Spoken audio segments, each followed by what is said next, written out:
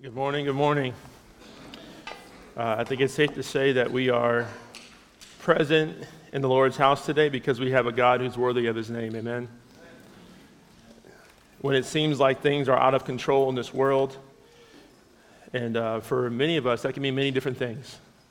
We have a God who's worthy of his name, a God who is in control, a God who sees you, a God who knows the number of hairs on your head. So we're just grateful to be in his house this morning, and we're going to continue in our study in the Gospel of Luke. We're in chapter 6, verses 1 through 11, as our brother Matt just read for us. And so usually when I'm getting ready to preach or teach something, especially just preaching to my fellow believers at Imago Dei, illustrations come easy as I'm trying to understand the meaning and the significance of the text. But for this one, it was different. An illustration didn't come very easily, but the one thing that continued to come to mind was the hope and the prayer that I wouldn't just prepare a sermon for you all, but that I would take heed of it myself. And there's a quote, well, I'll say this. If that doesn't make any sense to you, I'll introduce myself like this.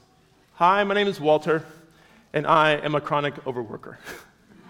And this is a text about Sabbath. And so there you go. The secret's out. But as I was studying and thinking through the significance of this text, there's a quote that came to my mind that I read some 15 years ago from a book called The Reformed Pastor, written by Richard Baxter in 1656. His target audience was pastors, but there's something to be said for growth group leaders, something to be said for parents. There's something here to be said for those who are leading others in discipleship, something to be said for those preparing to go to the mission field or teaching in our discipleship hour. That's an hour and 15 minutes. And also, that's a joke for the IDC folks who come on this evening. Anyway, so those who are doing the good work of being a friend to others. And here's what the text says. It says, or the quote says, "Many a tailor goes in rags and maketh costly garments for others.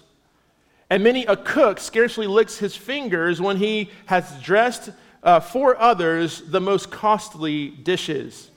And Baxter says, "Take heed, therefore, to yourselves first, that you may be what you persuade your hearers to be. And believe that which you persuade them to believe, and heartily entertain the Savior whom you offer to them." So as we are surrounding this text today, let's hear it and let's apply it. But even as we go on from this place, as we continue to do the good work of discipling, parenting, befriending those, let's also, as we are working under the Lord, take heed to ourselves. And so let's just go ahead and jump into this text today. So in the first pericope we have here, the pericope is a fancy word for a story, is in the first 5 verses of this chapter. And Jesus here claimed to be the Son of Man and Lord over the Sabbath. And so the scene begins with Jesus and his disciples who are in a grain field plucking heads of grain. And so the first 2 verses read this way. It says, "On a Sabbath, while he was going through the grain fields, his disciples plucked and ate some of the grain, rubbing them in their hands. And some of the Pharisees said, 'Why are they doing what is not lawful to do on the Sabbath?'" So where I come from, they just call this stealing. But here, in this passage, at this time, there was verses like Deuteronomy 23, verses 24 to 25, that allowed travelers and those who are poor, widows, orphans, and others to glean from the edges of people's fields. And so this wasn't a matter of it being lawful, it was the fact that it was being done on the Sabbath. And so there's Jesus, his disciples on the scene, but there's also the Pharisees. And as we always find them, they're just mad, because that's what they're just mad all the time. So these are teachers of the law, and they were here in this particular moment. They were not looking to learn from Jesus, but to catch him breaking the law of Moses. And so this is what we're seeing. Before we go on too far, I do want to sort of drill down into the Sabbath real quick, because if we understand the Sabbath, we'll actually understand better what the rest of this text is saying. And so I want to start with the origins of the Sabbath. So the day of the Sabbath day was from Friday evening to Saturday evening, and all normal work ceased. The Sabbath was given to God's people as a sign of love to God. God didn't want to leave them alone to figure out what it meant to love Him and love others. God said, here it is. This is the law. And the Sabbath was a part of the law. And so the law is actually a very loving thing that God gave to them, and it actually did a wonderful thing. It made them a people living in contrast with other nations. People can look at God's people and say, there's something different about them. And the thing that's different is that they had encountered God, Yahweh, as they'd say in the Old Testament.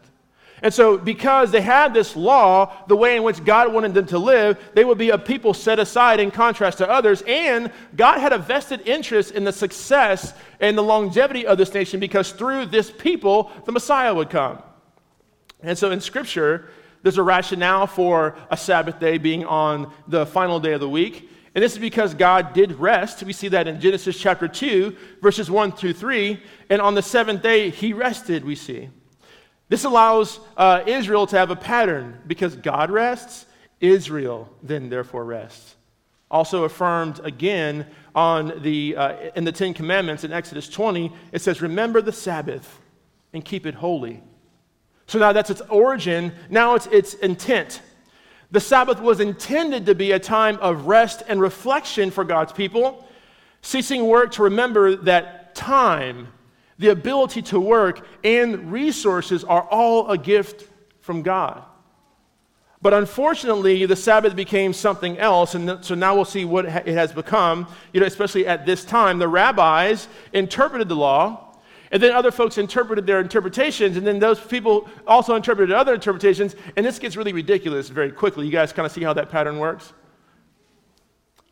Okay, well, that's how it works. So, in all of this, the Israelites, they were shackled by layers of interpretation that distorted what God intended for them. So the Pharisees used their rigid regulations to demonstrate just how spiritual they were over against others who didn't follow them as carefully. This sounds crazy, doesn't it? But we do the same thing today, don't we? We look at things that are a matter of discretion that we're trying to apply. I mean, I'm not talking about the ethical implications of the law. Those are set in stone. But, there's things that we can apply with discretion, and then sometimes we look at how we apply it and against somebody else's application of it, and then we want to look down our nose at other people. I know this is not really the case at Imago Dei, but there are many churches that have split over how to school their children. And so the blessing at Imago Dei is that we have folks who homeschool to God's glory. We have folks that send their kids to charter school, public school, Christian schools, and so forth. And praise God. And what the blessing is that we all encourage each other as we raise our children in the fear of the admonition of the Lord.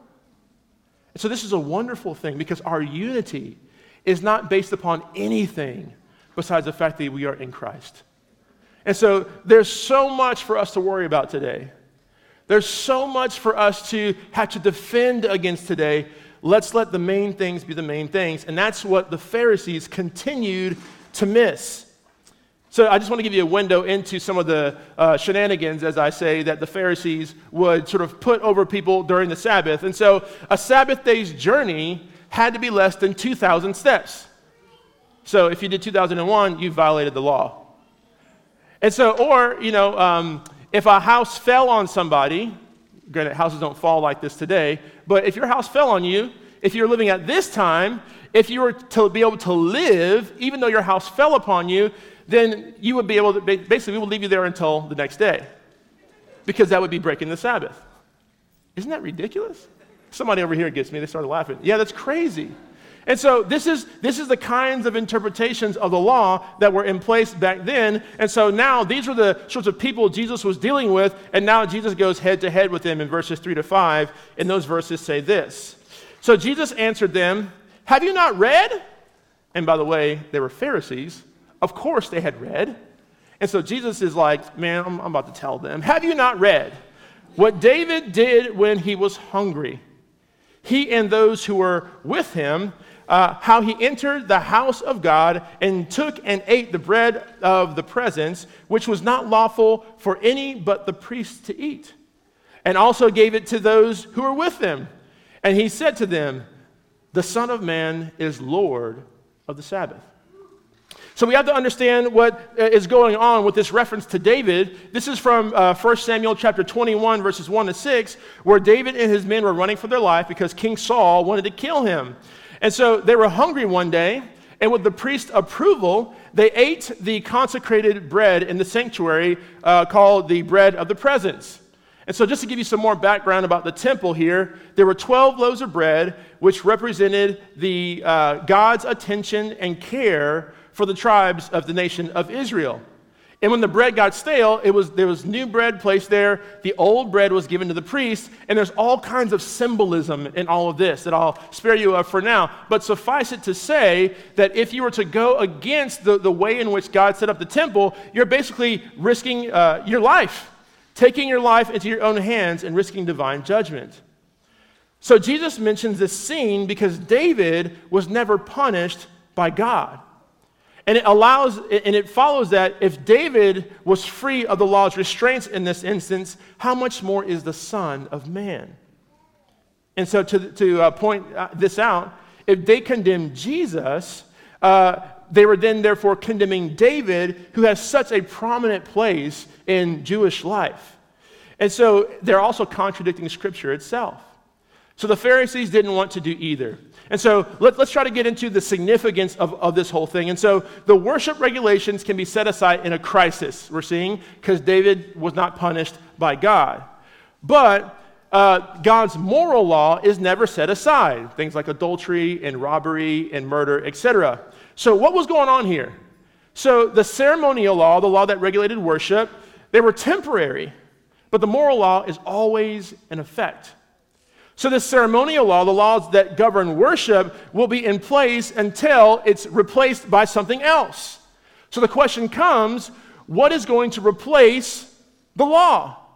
The ceremonial law. And Jesus was glad to answer the question. In verse 5, he says, and he said to them, the Son of Man is Lord of the Sabbath. So the answer to the question was not what was going to replace the ceremonial law, but who was going to replace the ceremonial law. He's like, I'm here.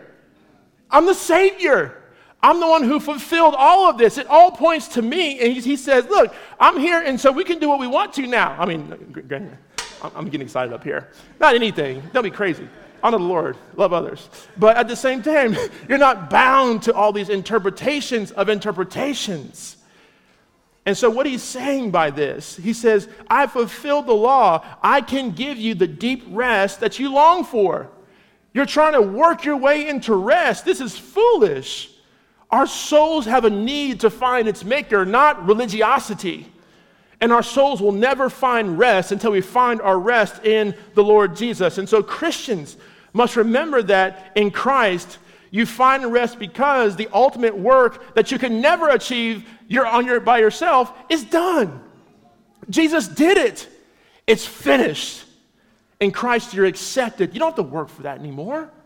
Don't be like the Pharisees, striving and interpreting and laying this yoke of heavy burden on other people when Christ has done it.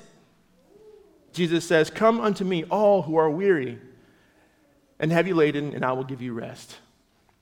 So he's saying, I am the Lord of rest, is what Jesus is also saying in this. The only way to actually make Jesus the Lord of rest is to be satisfied that Christ is your Savior and then being able to then rest. Be satisfied with yourself. So this begins by, even seeing God's example in Genesis. God created, and he said it was good.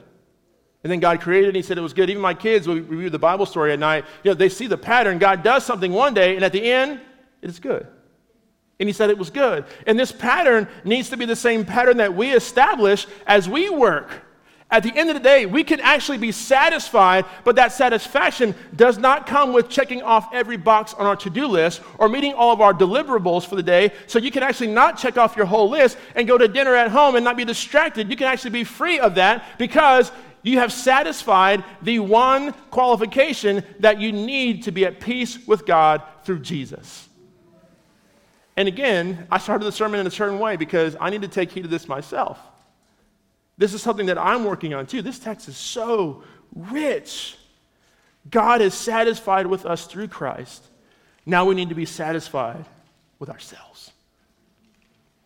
So there's some that don't really get this, so you're prone to overwork. And so I think it's helpful for us to really unearth some of the reasons why we overwork a little bit, why we're never satisfied with ourselves. And so for some of us, it's all about money.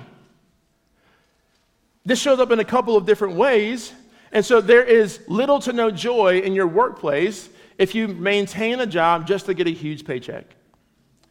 And so let's be clear, I'm not talking about those who work a job that they don't like because they're just trying to put a meal on the table. I'm talking about those who remain in high-paying jobs because they feel like they have to sacrifice everything on the altar just for money. And also, there's an emphasis on money for those who overwork because they're trying to keep up a certain lifestyle that they're now identified with. Being with these certain people, going on these kinds of vacations, there's people who are the most wealthy, who are the most financially strapped, who have gone from, hey, let's get a little car, a Mazda Miata, to, hey, I need to get a little car now, it's a Porsche 911. Hey, I want to go on a vacation to the mountains, the Appalachian Mountains, they used to work fine, but now the Swiss Alps are only okay for you. Some people said, let's get a home. We're just glad to have a home with the upstairs. And now we have to have a home with dual staircases and, iron spindles.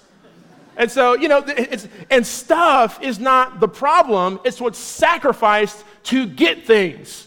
You see? This is why some people who make $40,000 a year are more financially free than people who make $400,000 a year. This is the freedom that God gives us. Another reason why people overwork is to find their identity in self-fulfillment. Some of the most successful people are the most miserable because they keep pursuing purpose and fulfillment from their work because they're convinced that it can be found there. And because of that, they never rest. They keep working overtime. They even begin to mistreat their employees to get more out of them. They begin stealing, bending the rules, breaking the law just to get ahead. The problem with this is that sometimes we look to our work, be it volunteer, paid, or even work at the church, to do for us what it can never do, which is to grant us purpose and fulfillment. Only God can do that. Much like the Pharisees, they're looking to the law to give them fulfillment. They were looking to the wrong place. That's God's place. Only He can do that. And so we need to rest in what only God can do for us. And so what does rest look like? And I think this is helpful for us, that I'm really beginning to try to learn this myself. Rest allows us to explore ourselves as image bearers. We are not bound today because Christ has fulfilled the law, so we can rest at any time, but we need to find rest. So if we continually work, we'll be miserable because we begin to treat ourselves like machines, working and working and working, and our minds and our bodies will begin to break down. So how do you actually rest? Biblically speaking, there's 4 things I want to share with you. The first thing is breaking away from our primary task or responsibility. Breaking away from that primary task or responsibility, because this rest provides us an opportunity to exercise a different part of our humanity that we don't often express in our work. And again, remember, I'm talking about work as a job that you get paid to do, or I'm talking about your volunteer work at the church or in your communities or as a mom or as a dad. So whatever it is, fill that in. So don't get locked into like a job, And so if you're doing something primarily, you have to break away from that. And I quoted Pastor Tony on this before, last service, but then he told me it was Rick Warren in the middle of the service. And so Rick Warren once has said, if you work with your mind, you have to rest with your hands, and vice versa. And so the musician who's a concert pianist, they might want to come home and do a garden. But the person who's a farmer, they might want to come home and play the piano. Getting out of the thing that's your primary task or responsibility is the first item to pursue rest. The second one is connecting with our Creator. The daily grind can easily pull us away from our anchor in Christ, and our dreams can be influenced more by the world than by our faith. We have to reconnect with our Savior and tell us the true story of who we are. Reminding ourselves that I am not my productivity. My value is not quantified in my paycheck. My worth is not determined by my manager. I am an image bearer. God gives me value. In him, I am accepted. This story is so beautiful. Remember who you are. Time with the Lord will do that for you. Also, enjoying God's creation. I like how German philosopher Joseph Pfeiffer says it this way. He says, leisure is not the mere absence of work, but an attitude of mind and soul in which you are able to complete and enjoy things as they are in themselves, without regard to their value or their immediate utility. The work-obsessed mind, as in our Western culture, tends to look at everything in terms of efficiency, value, and speed.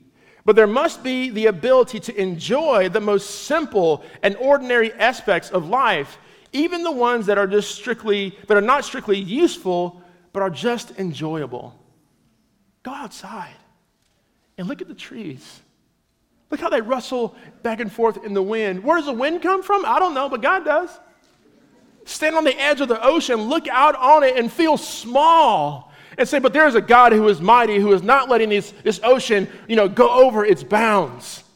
Where does a bird get their food? How are the lilies dressed so profoundly? This is an act of God himself. This is the wonder of God. Sit back and experience that for a second. We also Sabbath with physical rest. We rest because our bodies need it. It reminds us that we are not God. And it causes us to be dependent on him. I think many of us overwork because we have a lack of trust in God and an overdependence on ourselves. We know who we are. We are fickle, frail, inconsistent, yet we try to pit ourselves against the God who created the heavens and the earth. It sounds foolish when you say it, but that's how we act. So we got to fix ourselves. And again, I'm talking to myself too. When we rest, we are confessing that we are not God. There is a God. And so there's a myth that's running rampant in many Christian circles that you're not being used by God unless you are just dog tired. And I think that's a lie. I think that we've replaced, doing something for God for being with him, and we have to get this right. I'm not saying that we sit around and do nothing, but I think that we have to be with God in order to do something for him that actually matters. When we rest, we become less of a slave to our bottom line.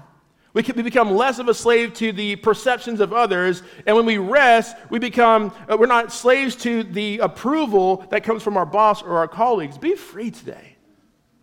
Be free in Christ. So if we're able to find deep rest in Christ, then that vacation to Fiji can actually be a vacation. Because sometimes you can go to Fiji and you got the workplace on your mind because you're the problem. You take it with you. We have to find our rest in Christ. Then we can actually go somewhere and rest and enjoy that white sand and enjoy the houses that they have that are over the water. Yeah, you guys seen those with the glass bottoms? I want to go to those one day. And so maybe one day I can enjoy it after I take heed of this. So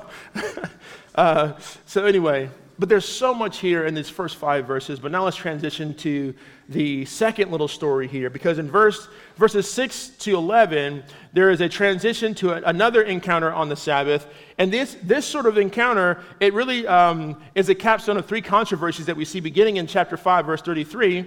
And so here is the scene, and it's painted very clearly for us in verses 6 to 8. On another Sabbath, he entered the synagogue and was teaching. And a man was there whose right hand was withered. And the scribes and the Pharisees watched him, being Jesus, to see whether he would heal on the Sabbath, so they might find a reason to accuse him. And so much like in the first couple of verses, the Pharisees, they were present, and they were not here to learn from Jesus, but to increase their list of accusations against him. And so, as in a way that only Jesus can do, he didn't disappoint. And so we have verses 8 to 9. He says this, But he knew their thoughts, the thoughts of the Pharisees trying to corner him. And he said to the man with the withered hand, "Come, stand here." And he rose and he stood there. And Jesus said to them, "I ask you, is it lawful on the Sabbath to do good or to do harm, to save life or to destroy it?" There's a New Testament scholar by the name of James Edwards who was very helpful here as I was thinking about these verses. He says this, quote, "For Jesus, human need poses a moral imperative that supersedes their religiosity." So, and Edwards continues, "A litmus test of true versus false religion is its response to injustice. And the test of all theology and morality is either passed or failed by one's response to the weakest and to the most defenseless members of society."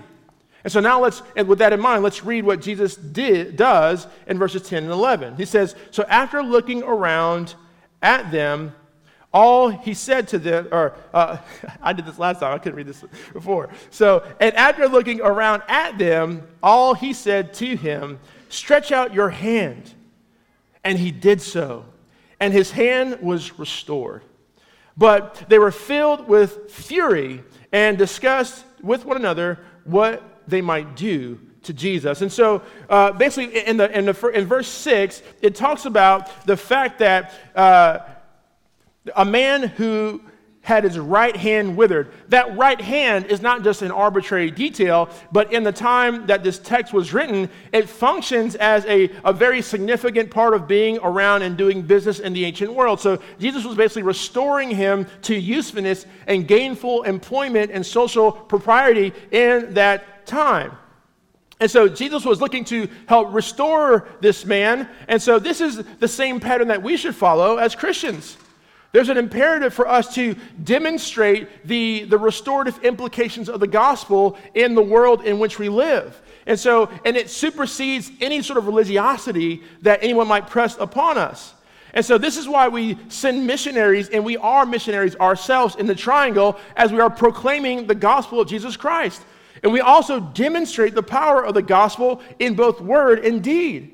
We demonstrate the righteousness and justice of God through all sorts of restorative actions. And so this is what Jesus was doing. He's saying, I'm not going to be bound by law, the law that you guys have, and your interpretations of that law. I'm going to be bound by love.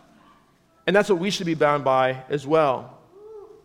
So in this situation, the leaders kept a close eye on Jesus because a man with the withered hand didn't qualify for Jesus to do something on the Sabbath day. So if you were dying, then it qualified for a healing on the Sabbath day. But a man with a withered hand, he's been that way for a while. And so this man could have lived till the next day. Therefore, Jesus was violating the Sabbath rules that the Pharisees created. And so the whole time I was reading this passage, I need to be honest, I was like, but who's really working here?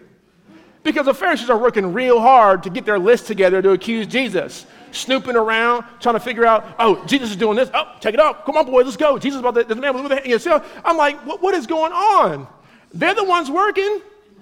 And by contrast, Jesus was like, hey, stretch out your hand. And with a word, he healed them. We don't just serve a physician, we serve the great physician. And the man just had to stretch out his hand, and then God healed him. So Jesus superseded their little, simple rules about who's working and who's not working because he said a word, and the man was healed. Stretch out your hand. The Pharisees, they're messing with the wrong guy today. And so it's also important for us to note that the man's infirmity could only be healed by revealing it to Jesus. Faith is a risk, but that Jesus is worthy of. So he is trustworthy. Many of us walk around holding things close to us that we're embarrassed of. Well, it might not be a withered hand. It might be something that you've done in your past. Jesus is trustworthy. He's not here to condemn you. He wants to redeem you. So, let us help you with that thing you're struggling with. Let's submit it to Jesus' authority together. We have to reveal it to him. Stretch out your hand, show him, and so he can fix what's going on. He is compassionate beyond all measure. I think sometimes I throw my own sort of assumed actions upon God. And to say, if I was God, I'd be sick of me doing all these things I do. But God is full of compassion, full of love, ready to lavish that upon you. Let him see what you've done. Confess it. He already knows. He sees you. But confess it and repent to the one who can actually make you free. So Jesus' compassion in this story made the man with the shriveled hand free, but it was costly to Jesus himself. While the man's hand was restored, Jesus' opponents, they were filled with fury, as the text says, or it says filled with madness in other translations. And so this means that Jesus is now the object of their destructive rage. And so Jesus has been, doing this thing for a while now. He was, violating the Sabbath all the time because he's Lord of the Sabbath. He was fraternizing with lepers and sinners. We see this in chapter 5 just a moment ago in our last chapter. And also we see this in chapters 27 to 32. We see him as disregarding rabbinic customs and being so presumptuous that he would forgive sins. So this is just part of the list that the Pharisees were sort of, checking off for Jesus, and they were trying to figure out what they were going to do to him, and eventually they would kill him. But each of these instances is Jesus displaying his lordship, his love, and his compassion to people. And this is a wonderful gift to us to receive. This is the Lord of the Sabbath, the one who gives us rest, the one who gives us rest from our ailments, the one who gives us rest from our fears, the one who gives us rest from ourselves. Be free today. So I have a couple of application questions, but they all are rooted in one single question. How do you see Jesus? Is he the Lord of life or a problem to be dealt with? And if he's the Lord of your life, here's the questions that I think you can begin to ask yourself, ask each other, ask in your growth groups or in your car on the way home or throughout the week is, the first question is this: do you find your rest in him, or are you constantly trying to prove your worth to yourself and others? Do you labor to actually prove that you're worthy of anything? There's a lot to be said, but I'll continue. Do you find your position secure in the one who has granted you salvation, or are you constantly trying to earn favor with God through your works? There is no way that we can earn our favor with God through works. Our works are like filthy rags, Scripture says. There's nothing that you can do to justify Christ, the God-man dying for you. But he did. And that's good news. So rest in the one who has done that for you, not in your own works. Thirdly, do you follow his loving example of loving those in need, as we saw with the man with the withered hand? So do we respond out of love or obligation? Well, respond with love, which is what Jesus did. So these are questions that can be helpful for us to just work through to apply this text to our lives. But if you're here today and you're not a Christian, I'm here to tell you that there is a Savior who is willing and ready to receive you. If you're a person here who is trying to find rest in so many different places, that journey for rest and that pursuit of rest has just taken you all around and has beat you up so badly, there is one whom you can find rest in today. And his yoke is light. Your accomplishments will be cold comfort on a lonely night. Your bank account will not give you the kind of rest you need when that diagnosis comes. Your business reputation will not grant you entry into the kingdom. There is only one who can do that. And not only can he give you rest now, this rest that we even have a small bit of here stretches all the way into eternity in his kingdom. So the restlessness that you find now, the thing that drives you to push and to dig in and to keep going, is that thing Christ or is it something else? And I'm not getting against work. Christians should be the best workers out there because we actually have a motivation to do work well. But what I'm asking is, have you found the Lord of the Sabbath? There's only one person who is worthy of that place, and his name is Jesus, who we've seen today. Please pray with me. Father, you are worthy of our worship, our work, and our rest. God, we thank you for being Lord of the Sabbath. We're grateful that you haven't come here to put a yoke on us, but to make us free. And God, the freedom in you is so sweet. And I pray that we will experience more of that day by day by day. God, we look forward to a time when we won't have this tension anymore in your kingdom. And I pray that everyone under the sound of my voice would have cried out to Jesus Christ as Lord for their sins, because he has died and rose from the dead for all the things that have actually broken the law of God. God, we thank you for being worthy and holy and righteous and faithful and just. God, you are everything to us, and for that we give you praise. In your name, amen.